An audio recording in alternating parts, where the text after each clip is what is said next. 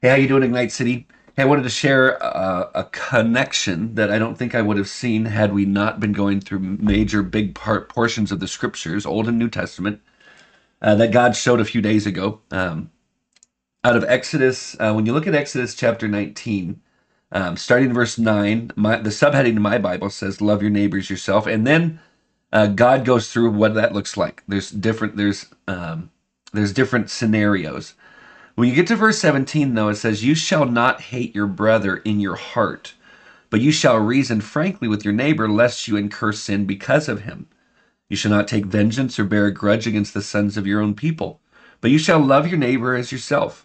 And then it ends with, "I am the Lord," just like I said yesterday. We do this simply because God is God. But when I looked up that word, "you shall not hate your brothers in your heart," I looked up that word "hate" because here's what I have found myself guilty of, and I'm thinking it's a lot of us that we're guilty of this. And if it's just me, then I'm sharing my heart and I'm confessing to all of you.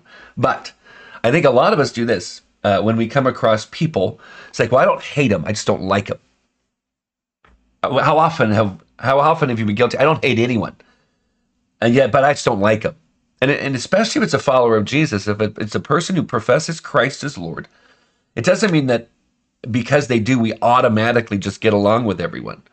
There are just people who have different personalities, and we just rub each other wrong. And so what we usually do is we try to make sure that before God we can say, I don't hate them, I just don't like them.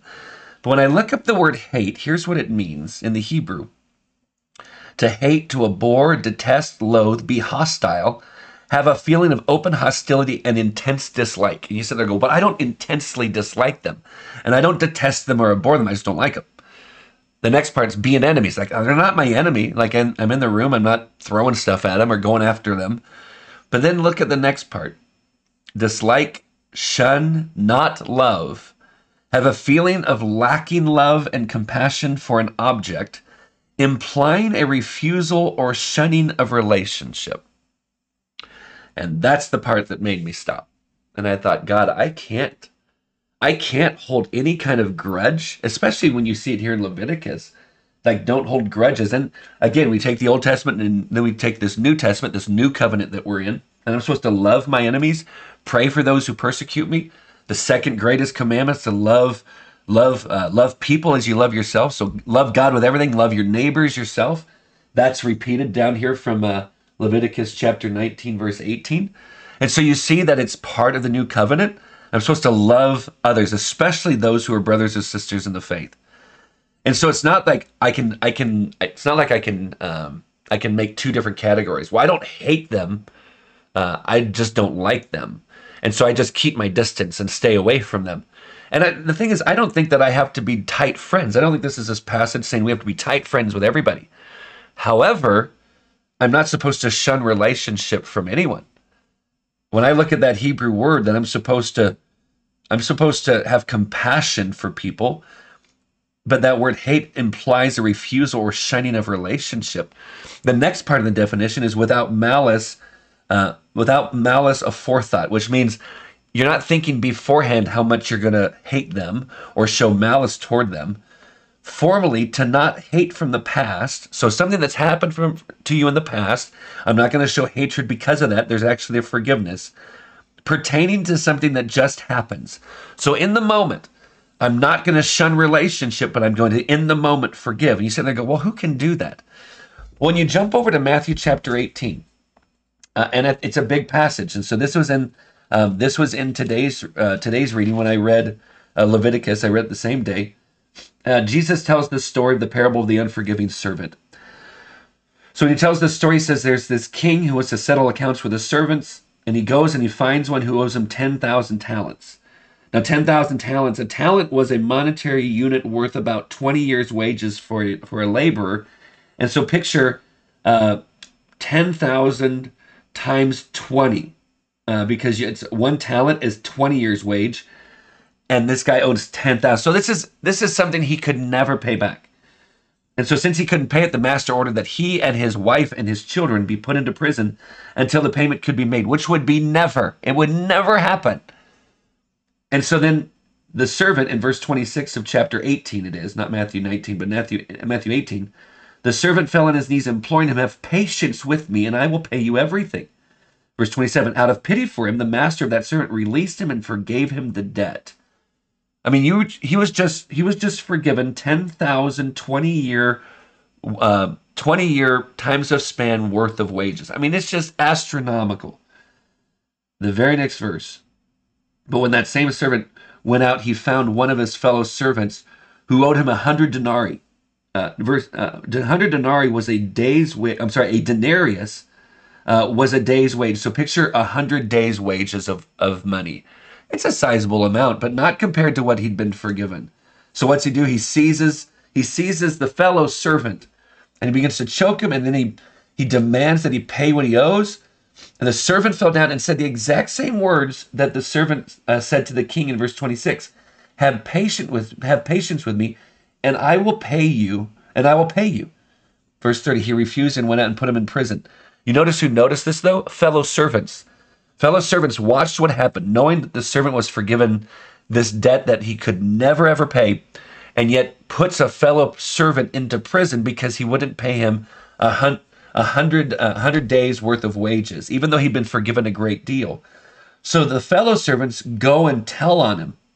They go and tell the king what had happened. And here's the king's response. It says, the master summoned him and said to him, you wicked servant, I forgave you all that debt because you pleaded with me, and should not you have had mercy on your fellow servant as I had mercy on you? Verse 34, and in anger his master delivered him to the jailers until he should pay all his debt, which would be never. Verse 35, now listen, this is what Jesus, he brings it down to the point. So also my heavenly Father, now this is hard. This is a hard one when we say, I have the right to hold on to unforgiveness. I have the right. You don't know what they did to me. Listen to what he says. So also my heavenly Father will do to every one of you if you do not forgive your brother from your heart. Brian, you don't know what they did. It has nothing to do with it. I can say that as long as I live and keep holding on to a grudge and feel like I'm justifying my unwillingness to forgive, but I'm always going to bring us back to Jesus. Like, I could do that, but I got to come back to what Jesus says.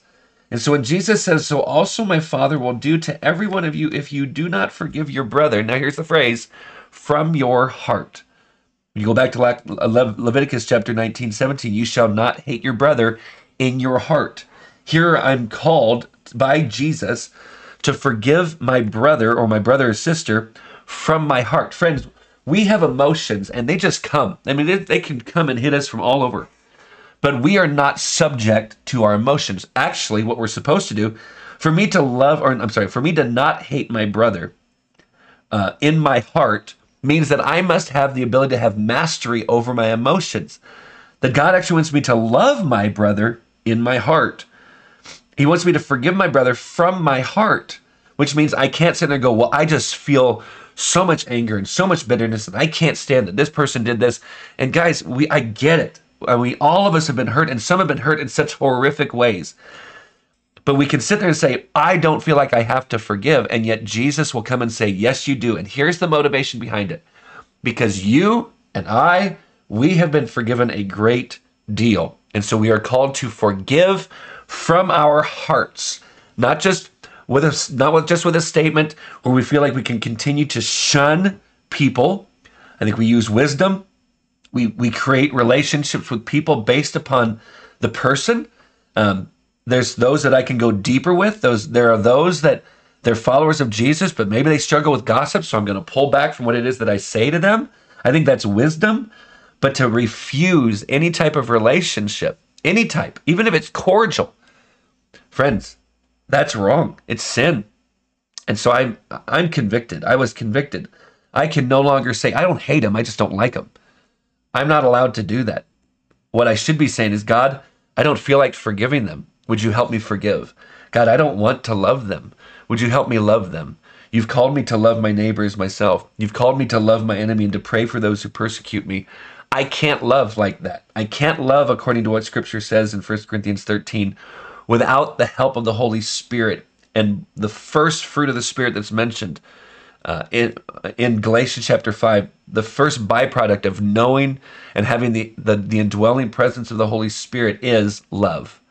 In order for us to love like God, we have to have God enabling us and empowering us and in us so that we can do that. In order to forgive like Jesus, we need to have the Holy Spirit in us helping us forgive from the heart, because God himself has forgiven us from his heart.